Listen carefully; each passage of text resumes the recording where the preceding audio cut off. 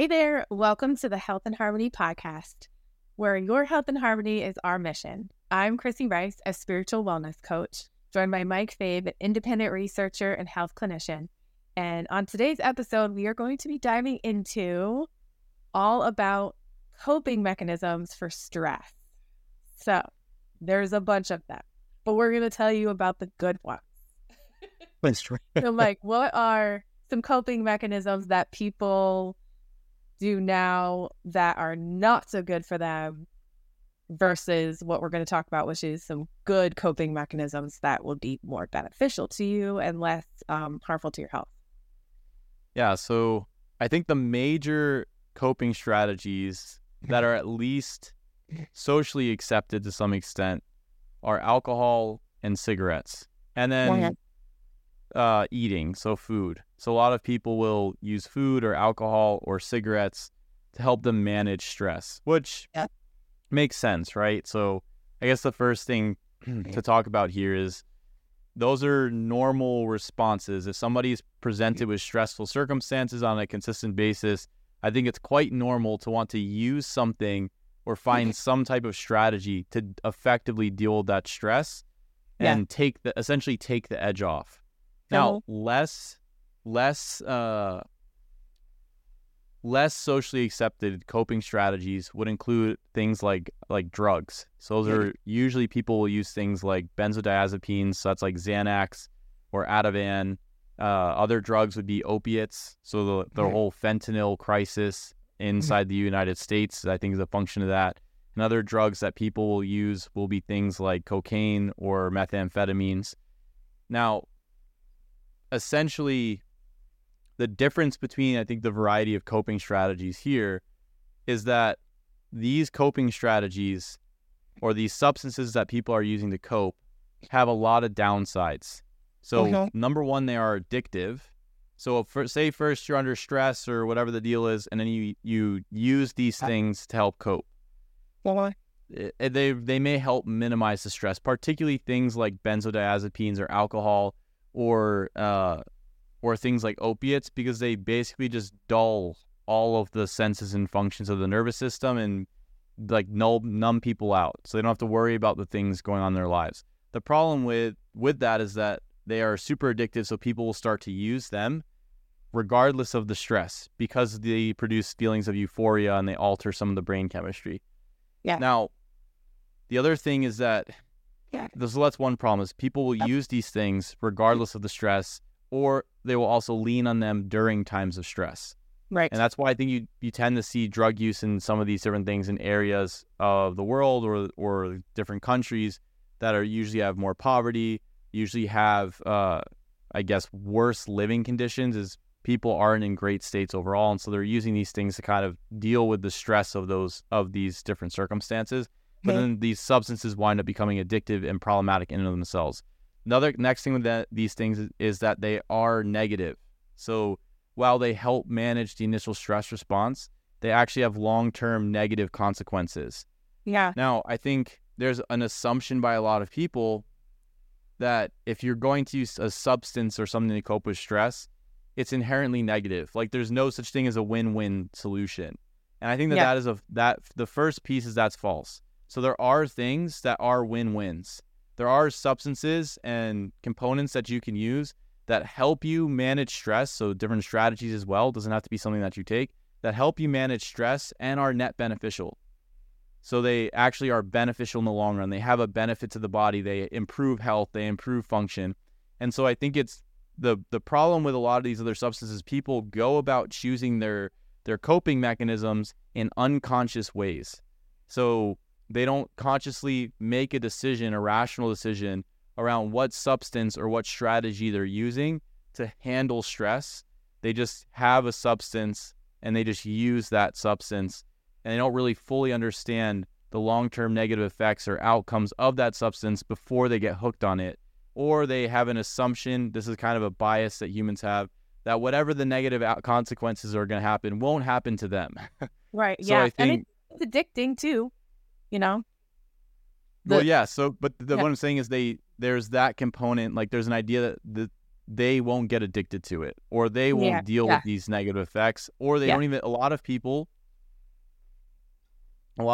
that I've interacted with that have had different types of addictions weren't really fully aware of what the long-term consequences of some of these things were down the line. So, for example, when I was in the ICU, I would work with quite a few people with all types of addictions: alcohol addiction, smoking, drug use, all these types of things.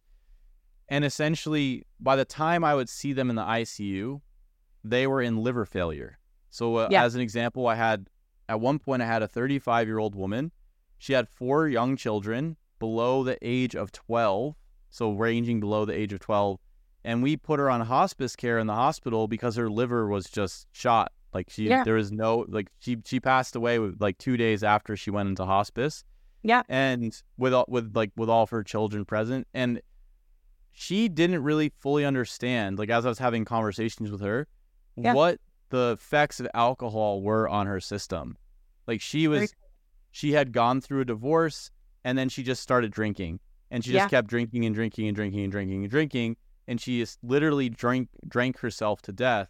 Yeah. And by the time it got to liver failure, she doesn't fully know what's going on. She doesn't know why these different things are happening. She doesn't know why she's having these symptoms. She knows that alcohol kind of caused it, but there wasn't a thought process for her that it would get to this point.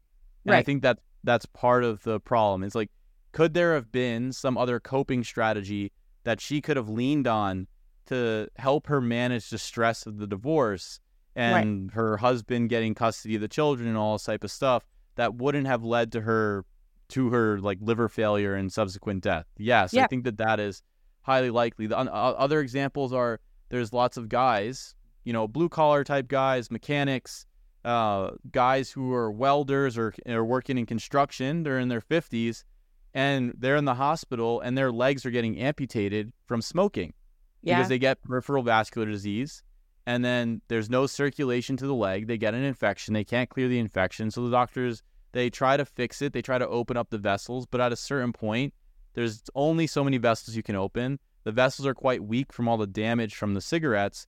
And then essentially they have to take the leg. Well, if you're a blue-collar worker and you don't have a leg, it's kind of hard to go back out and do welding and mechanic work and all of these types of things when you're relying on your body for these functions. And for a lot of these guys, they started smoking when they're young. And it was just something that they did and other people were doing. And, when they're under stress or they're at work or whether they have a break, they would smoke a cigarette. Yeah. And so I don't think when they started smoking, like, oh, I'm going to lose my leg at 50. Yeah. And I think that that's part of the problem is people don't have that perspective. For me, when I was working in the hospital since I was like 22. So I'm in there, I'm seeing the amputated legs, I'm seeing liver failure. I'm like, man, why do people do this stuff? And then it's hard to watch it. Yeah. But the thing is, I have context, right? I know how these different things, what are the mechanisms that they cause the problem, and then I know what happens downstream, and then I also have context and know like what are other possible options that could be used to help those people manage stress. The other big one is like obesity or metabolic dysfunction, and people are assuming that a lot of these people are just gluttonous. Yeah. But a lot of times it's like they are managing their stress, they're managing the trials and tribulations of their lives by eating. And a lot of times they're reaching for hyper palatable foods that are, and essentially your physiology will push you to do this. So when you're under stress, the stress hormones, cortisol, adrenaline, actually induce cravings for foods that are high in energy. So very sugary and fatty foods and salty foods, because the fat and the sugar help to lower the stress hormones, because the stress hormones' job is to break down your fat tissue, to break down your muscle tissue, and provide substrate for your body to use to meet the stressor, to give you fuel so that you can produce energy to meet the stressor. So they're also telling your body, hey, like, we don't really want to break down this muscle that much.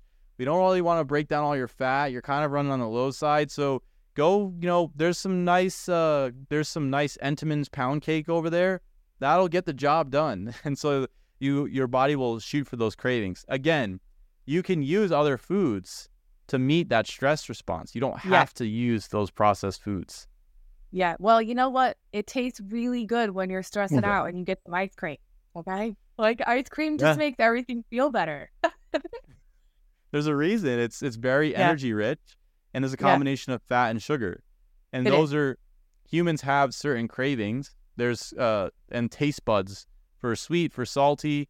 They've talked about some receptors for fatty, and then there's some receptors for umami, which is like a proteinish taste. But under stress, the taste perceptions get adjusted so that you actually, and then the desire for certain foods get adjusted on a neurochemical basis. So you're actually basically considering Western society, like the foods that we have access to, the stuff that the industry is putting out, and then people's inclinations, it's just like a recipe for disaster for a lot of people. Because you're craving these things, and it's like, well, here it is, and it's really not that expensive, and you can get it delivered to your house, or you just can stock your pantry with it, and it's buy one get one free. So it makes it very easy to do these things. And I think that, but again, you can use different foods. So I guess we could jump in and talk about what are other options that people can use to manage stress from besides these damaging things. Yeah, so I would say, like, let's break it up into groups. So anyone who kind of tends to go towards alcohol when they have stress, what would you replace that with? What other substances or mechanisms or ways can we go about reducing your stress without grabbing the wine or the beer or the liquor? Yeah, so the first thing, let's kind of let's define stress. So that, because I think it'll give perspective for people. I feel like people can feel it as we say the word. Well, there's a felt sense of what it is, but on a cellular level, what is really going, or in the body, what is going on. So essentially, stress can be easily defined. It is either a demand, an energetic demand that the body can't meet at that moment, so it needs to use these stress hormones to meet it. So that could be an argument with your boss at work, an argument with your spouse. That could be you're getting chased by a tiger. That could be you just got fired from your job. Essentially, it could be heavy exercise. All of these things are increasing the amount of energy you need because you have some threat in the environment. So your body starts to ramp up these stress hormones so that you can deal with this threat. The stress hormones are releasing fuel sources, fat and carbs. So that and then increasing the flux of that fuel. So increasing how that fuel is burned so that you can deal with that initial stress. You can deal with that threat so you can survive. Now, the other way you have stress is if you don't have enough actual fuel to deal with the demands. So you can either have excessive demands or you can have a lack of fuel. And both of those are stressful because the most important piece is how much energy do you have? How much energy does your cells have to function? You can think of energy in the body is like money. It's like currency. You need it. Almost every process requires energy to function. If you want to digest, you need energy. If you want to think, you need your neurons use energy. If you want to talk, the muscles in your throat are using energy. If a cell has to maintain certain electrolytes, the amount of sodium or potassium, that requires energy. If you need to make more proteins, if you're building your muscles, if you're repairing damaged tissue, all of these things are energy dependent. So energy is the primary currency of the body. If you don't have enough energy to meet a demand, or you don't have enough energy, fuel coming in to produce energy, you have stress. Yeah. The other thing is if you have something that's impairing your ability to produce energy, you also have stress. So toxins, or lack of nutrients, or different bacterial or microbial products impair energy production. So you want to make sure that you have enough fuel, you're managing your external demands, and then you don't have anything blocking your energy production.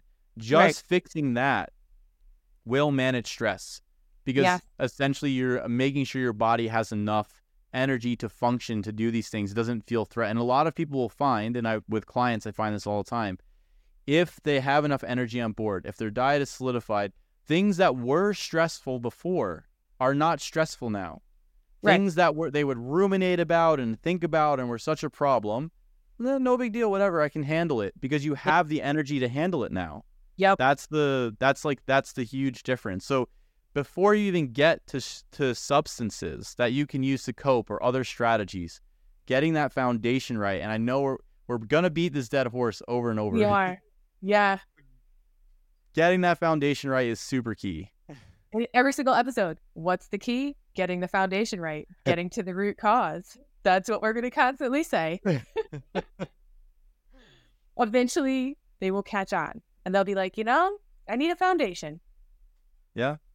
Yeah, I mean, but I think it's helpful for people to understand. Because I think there's, like, how people think about stress. People, you said, we all feel it, but we don't actually have a concept of what it is. So having a concept of what it is and starting to know, what is actually causing this feeling that I have is different, because then you can do something about it, right? If you know that it's like a lack of energy, then you can make sure you have enough energy.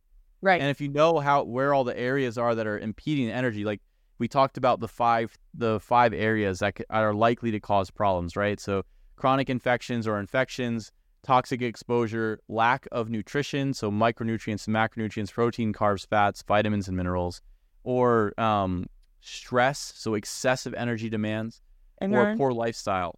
If those 5 areas are corrected, then you should have enough energy to meet these particular circumstances. Right. And so with this type of framework, there's actually a system where you're like, oh, I can systematically go about addressing these things to make a difference in where I'm at. And that makes a huge difference, because besides that, it's like, I'm just stressed.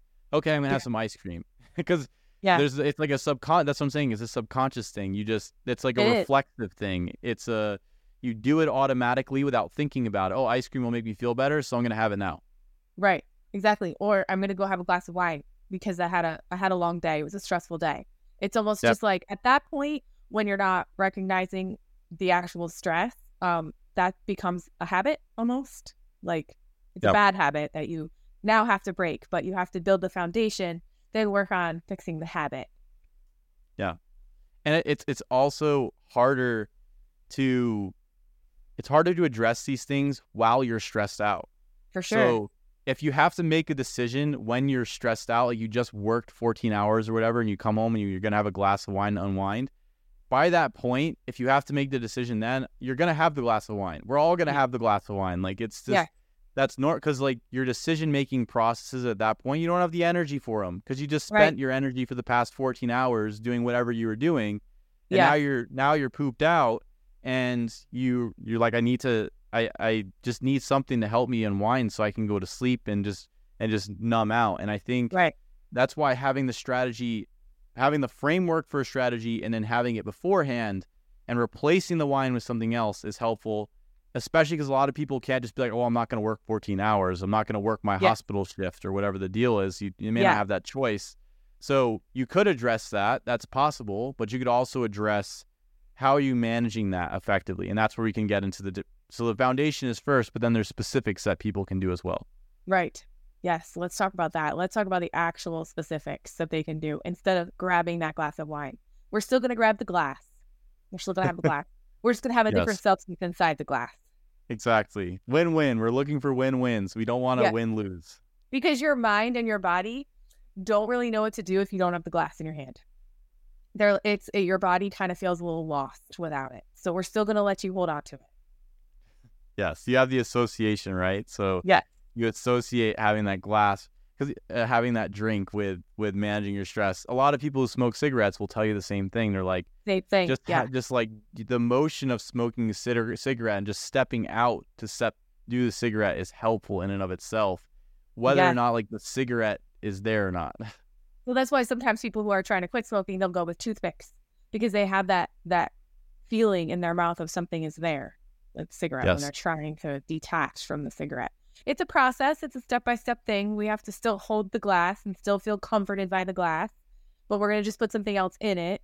With the cigarettes, you still have to figure out, you still have to have that feeling that the cigarette is still there, it's still part of you. It's still going to make you feel good, but you know what? The toothpick might start to make you feel good eventually when you get cigarettes. Once you have the So you kind of experienced this, but you saw this with other people that I work with that you also know, that you're friends with. When somebody's in a stress state, it's really hard to just go about changing whatever they're using to cope while they're in that state. Absolutely. instead, like, and a lot of people I work with, they'll be like, well, I smoke, but I'm not giving up smoking. And I'm like, Yeah. okay, that's fine. We won't even talk about smoking. We'll never say anything about it. Let's get your foundation right, and then we'll have a conversation about it then. Well, once you're in a better state, then we can talk about it. Yeah. So the first thing is getting into that better state. And again, that's fixing the foundation. Now, once you're in a better state, then you can start to change what your coping strategy is, what your addiction is, or however you want to term it. And essentially going cold turkey and just quitting and trying to just stop without replacing is very difficult in my experience. It's going to make you feel bad. Yeah, especially for a lot of the substances, like there's withdrawals and all this type of stuff. So you have to be careful with that. Yeah. But you want to replace, you have this coping strategy. You don't want to just eliminate your ability to cope. You want to replace it with something else. Right. So once you're in a better state, replace your coping strategy with something else. I think that's super important.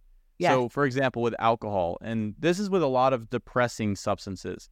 So that's going to be the benzos that we talked about. That's going to be alcohol. It's going to be opiates. So your morphine, heroin, fentanyl. The benzos would be things like Ativan or Xanax. And alcohol, barbiturate would be alcohol itself. So those types of things, they all have a depressing effect on the system. And different people will tend to like different things overall. Like they like more uppers or downers depending on their inclinations, personality, what they're dealing with, etc. Right. So let's use alcohol as an example. Instead of using alcohol to manage stress, you can use other things that have a relaxing effect that work on the same GABAergic properties in the brain, but they don't blow up your liver. So say you're used to having a glass of wine at night, or you're having some hard alcohol or something. Have your glass, fine, as you said, but fill it with something like a pomegranate and grape juice, or a pineapple and pomegranate juice, something like that. And then what you do is you can put in other substances into that'll have the calming effect. So as an example, there's certain amino acids. Now, these individual things won't be as strong as alcohol because it's a very strong substance, but these individual things combined together for a lot of people that I work with are enough to kind of help get people over that hump, and they still have something that they can use. And again, they'll be already ideally be in a better state. Right. So the 3 amino acids, the first ones are taurine, glycine, and L-theanine. So they all have relaxing properties. They actually have beneficial effects on the liver, and they lower stress. L-theanine directly lowers stress, directly lowers cortisol. So you can start with those. Other things you can add if those aren't strong enough, you can start to use herbal compounds. So you can use things like skullcap, valerian, lemon balm, chamomile. You can start to add those in as tinctures into the juice. Those things will also help to take the edge off. They all work in the brain on either benzodiazepine receptors. They're not the drug, but they work on the receptors, or GABA, and they have a calming effect on the system. They help people unwind. They help people relax. And again, they don't blow out your liver. They don't damage your intestine. They don't cause all of these problems overall. They actually help improve bodily function. So you can start to stack things together to help manage the stress response. Well, after that, other things that can be helpful, there's different other herbal compounds. So you have things like ashwagandha. So ashwagandha can directly lower cortisol response as well, and it helps improve thyroid function and androgens, things along those lines. So that can be quite helpful. Now, outside of that, there's other substances. So different vitamins and minerals and different dosages can be quite relaxing as well. So both calcium and magnesium can actually be relaxing. Vitamin C has a modulatory effect on the GABA receptor as well. Other things that can be quite helpful is some of the B vitamins, like niacinamide, can be helpful and relaxing. And you have certain hormones like pregnenolone and progesterone, which directly work on stress pathways in the brain. So you can use a variety of these things. You can mix and match and test and play and see which of these things particularly work for you as an individual, and replace the alcohol or the benzos or the opiates with these types of things. Now, these drugs are much stronger. I'm not going to pretend that you just put a little progesterone on your forehead and it's the same as, taking a shot of fentanyl. It's not. But the goal here is that you get into a better state, and you don't need such a strong jolt to the system to completely suppress everything. You can use things that have a more minor effect overall, take the edge off, help you manage the stress.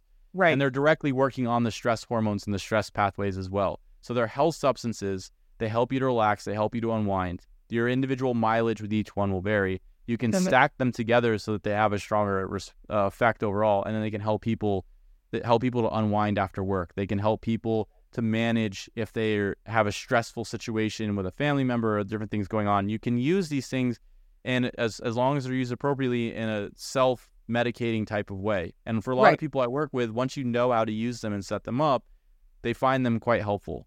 Mm-hmm. Yeah, they're really amazing. And all like you have to, like you said, you have to like play around with like what you like the best. Like maybe you like a little skull cap and L-theanine, right? And that's it out of all those things that you said. But you're going to help yourself with the mental side of it by holding the glass and still having the drink and still taking the time to sip the drink. But then like the physical part is also going to be affected as well, because you're going to get all those benefits and still have that stress reducing effect that alcohol will give you as well from these things that won't harm your body. Yeah. So it's like a win-win. And then eventually, you know, you might not want to hold the glass anymore. Maybe you're like, I don't need all of this. Like it's a like a pattern, you know, you have to like wean yourself away from it, but you're still going to have that mental thing. The glass is in your hand and you're drinking something. Yeah. Yeah. Having the actual action is helpful. A lot of people like rituals and they like landmarks. So it's like when you come to the end of the day, like if you're making a cup of tea or you have your juice that's like wine or something like that. Yeah. It's like part of the rituals. This is what I do to unwind. I sit in my chair. I pop on Netflix. I have my nice glass of herbs and spices. Yeah. And I can unwind before I go to sleep. So yeah, the ritual is part of it. It's definitely part of it. And even if you're a beer drinker and you like the glass containers or you like cans, right? Dump out a can of seltzer and reuse that as your cup, you know, as your actual thing that you hold, because everyone likes a different drinking apparatus. So take your drinking apparatus and pour your juice and your mixture into it and use it, because it's just going to help you mentally get through it. Yeah. Yeah. Make your own individual ritual. Make a personal ritual that works for you. And then it's also figuring out which substances work for you. Other things that can be helpful are, number one, how like your mental frameworks around stress.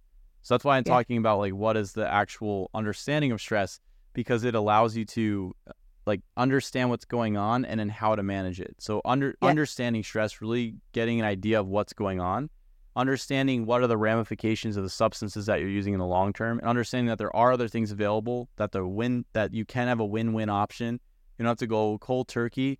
Understanding that that you can create your own rituals and systems, and you have agency, you have a self-responsibility and a control over some of these things. You can make a difference with these different components, and then also understanding and giving yourself the room to know that when you're in stressful circumstances or states, your ability to like make these better decisions and change is much more difficult because you don't have the energetic resources to do so.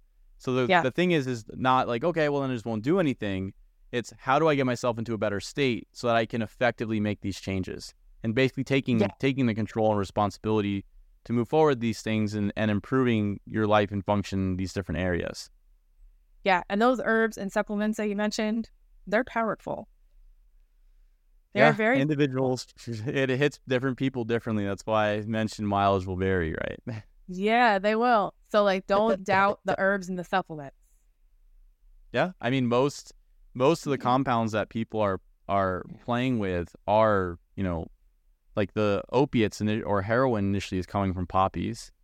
Right. And then a lot of different substances are like, for example, the amphetamines and things based around cocaine are coming from the coca plant. They're just like a very refined source. So a lot of plant compounds, whether it's the coca plant or whether it's poppies or whether it's skullcap or whether it's marijuana, they all have potent pharmacological properties. And we have the major ones that we all know that are super strong and that are addictive, but there's a variety of other plant compounds with a variety of other effects. It's about figuring out which ones work for you. And then there's also the hormonal things I mentioned, the pregnenolone, the progesterone, DHEA is another one, but we'll talk about those with the excitatory stuff in just a second. Yeah. And then you have vitamins and minerals as well. So if you start stacking things and taking like higher dosages of certain things for like some of the vitamins and minerals, they also will have a stronger effect at those higher dosages. They signal along some of the same pathways. The other things that could be helpful are like red light exposure at night can be quite relaxing for people, but that's usually not strong enough in and of itself in these circumstances. Usually the substances are helpful. So I think really adjusting the mental framework around stress and around coping strategies, and really developing frameworks that are useful for the outcomes that you want to minimize your stress, manage it effectively so you can perform and function and continue to move through life comfortably. I think that is a good outcome. And then also the substances and things that you're using. So I think it's a mindset plus the substance piece and the setting, again, on the background of having that foundation set up.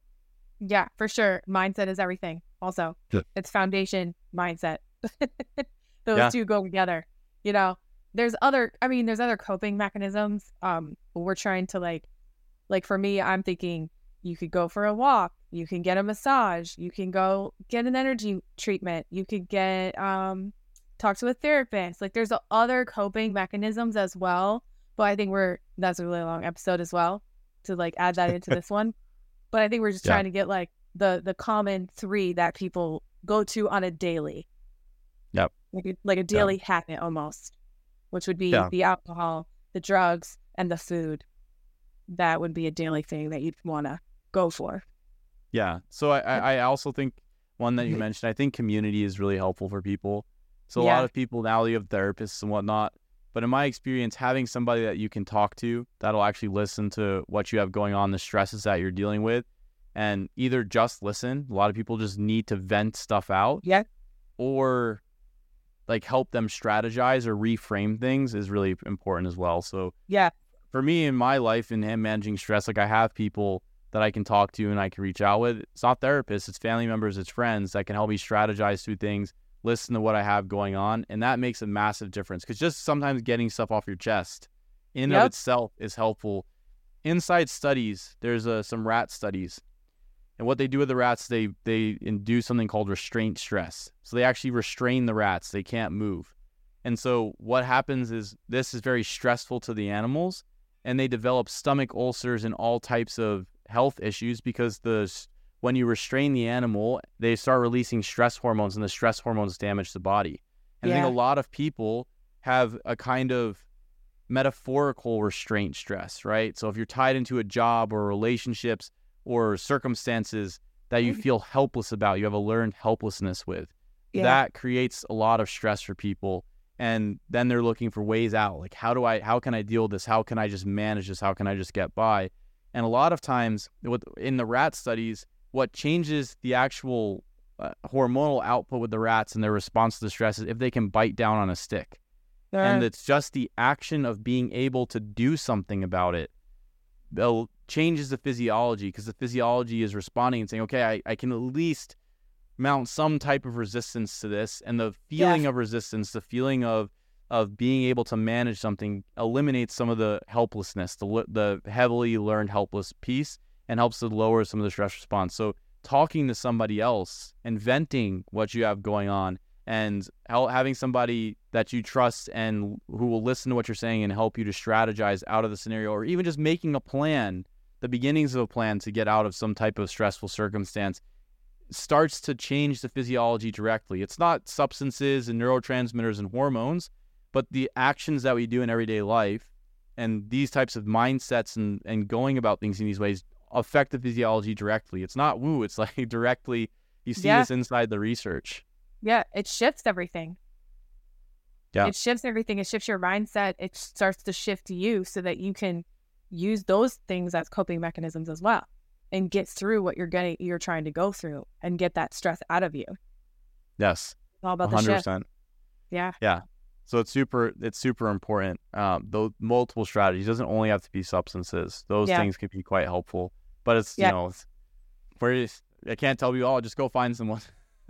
Yeah, I know. It's trying to find that person or those people that you can talk to and looking around for those people. And if you don't have those people in your life, start searching for them. They'll come. Yeah. Yeah. Yeah. The other two areas was food, and then the other types of drugs and substances are not downers, but uppers. So those are things like cigarettes, nicotine, cocaine, some of the stimulants that most people use. I think meth and amphetamines, like street drugs, are less of the problem for most people, but more things like Adderall, which is an amphetamine-based drug, or Vyvanse or Ritalin. And so with those, because again, some people will use certain substances. Some people like more down, or some people like up, or some people are using different things for different circumstances. In those circumstances, there are other substances that can be used. Again, this is always a caveat on top of the foundation. But there's some substances that can help give a kick, to help, give you a boost with mental function, help you to have increase your drive to meet the demands of stress, whatever the deal is. So instead of some of those substances, there's things like rhodiola. That's an adaptogen. It has a boosting effect overall, a stimulating effect, whereas ashwagandha is more of a relaxing property. You have things like citicoline, which is a choline compound that can increase that type of drive. DHEA it's a hormone that has usually I like to use lower doses personally, but that's a hormone that tends to have some excitatory or stimulating effects. Caffeine and coffee are okay as long as you're eating enough to support them. There's some other caffeine-like compounds. There's theacrine and dynamine. All of those have some stimulating properties overall. And then also so nicotine in and of itself isn't necessarily terrible. So smoking nicotine, the smoking is very problematic. But a lot of people like to use nicotine in the form of gum or patches or things along those lines. And if it's used in reasonable doses, can be stimulating without having such massive negative side effects overall. There are benefits of nicotine on the brain, but it is indeed addictive. Although if it's not smoked, it seems to be quite a bit less addictive overall. The smoking is really problematic. So nicotine is something else that people can use as well to have a bit of a stimulatory effect overall. So those are some compounds that can help as uppers. There's other ones, but they're a little bit more in a gray area. So I think we'll possibly discuss them another time. But those are some of the basic substances. Other things, another one that comes to mind as well is cordyceps can have some stimulating properties.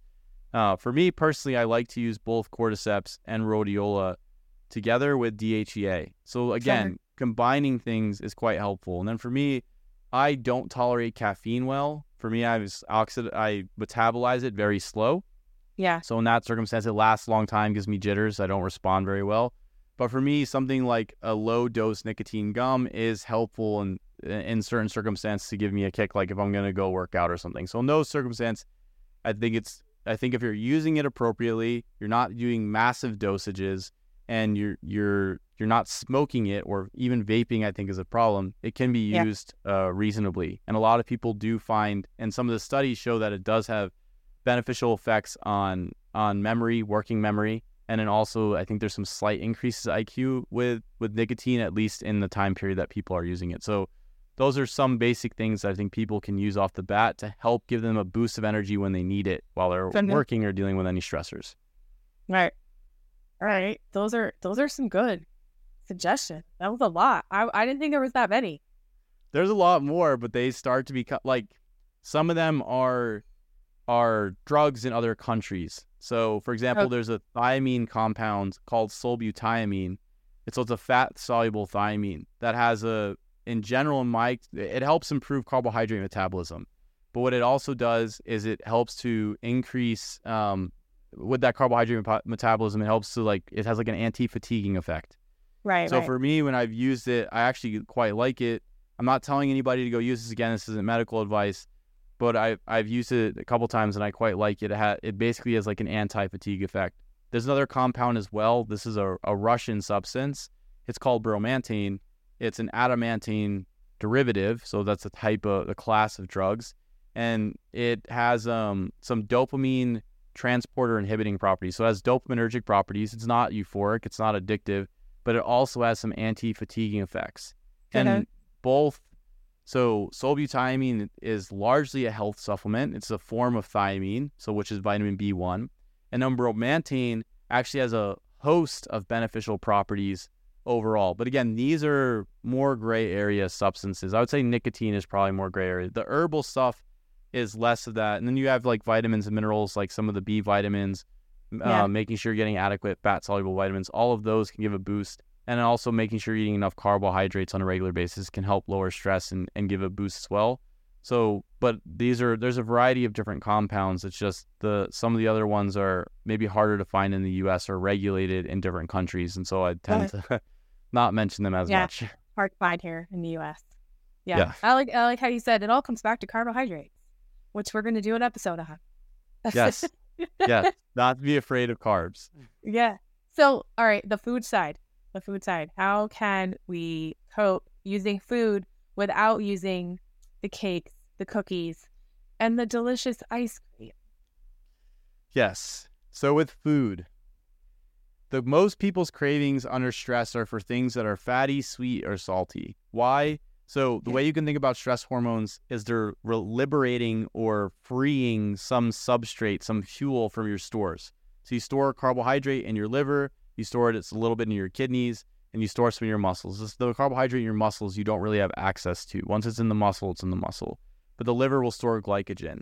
And so when you're under stress or when you don't have a carbohydrate coming in, your liver will start to break down that glycogen, this basically change of glucose, and pump it out into your bloodstream so that your central nervous system and other organs can use it. Now, when you're under stress, your body is needs that glucose. So the stress hormones will increase your liver's production of glucose through a process called gluconeogenesis, and it will also break down that glycogen in your liver so that it releases it. Now, once you break down all your glycogen and you're really pushing gluconeogenesis, your body, in order to create this glucose and gluconeogenesis, you need some substrate, right? You have to convert something into glucose. You don't just magically, here's your glucose. It just came out of nowhere. It gets converted, produced from something. And so it's produced generally from amino acids and then the glycerol backbones of fats. So fat has a portion of the fats that you store. Now, where are you getting those amino acids? From your muscle tissue. So you're breaking down your muscles to produce sugar when you don't have enough food or carbohydrate on a regular basis. Where are you getting the fat from? You're getting it from your own fat stores. Right. So your body will break down its fat stores and then use those to produce the glucose. So you don't want to be in a state where you're breaking your body's tissues down, right? Right. So your body at the same time is all right, let's strategize here, boys. And what it does is let's make Chrissy start to get a little hungry for some carbohydrate and maybe some fat, so we don't have to break everything down. And so that's where those cravings are coming from. So the carbohydrate lowers cortisol and glucagon because the cortisol and glucagon are largely responsible for breaking down. And this is it's a way to think about this. There's some nuance here, but I'm going to kind of categorize it nicely. But it's responsible for producing that glucose when you don't have enough. Then adrenaline is responsible for producing that fat. So it'll break down your fat tissue. So you'll start to crave fatty, sweet things to lower that adrenaline, lower that cortisol, and lower that glucagon. Now, the salty craving comes from another stress hormone called aldosterone.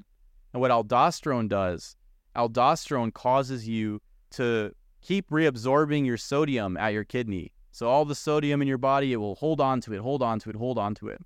But what happens is you start wasting your potassium. You're basically giving up the potassium so you can hold on to the sodium, and then you'll also be you'll be peeing that out.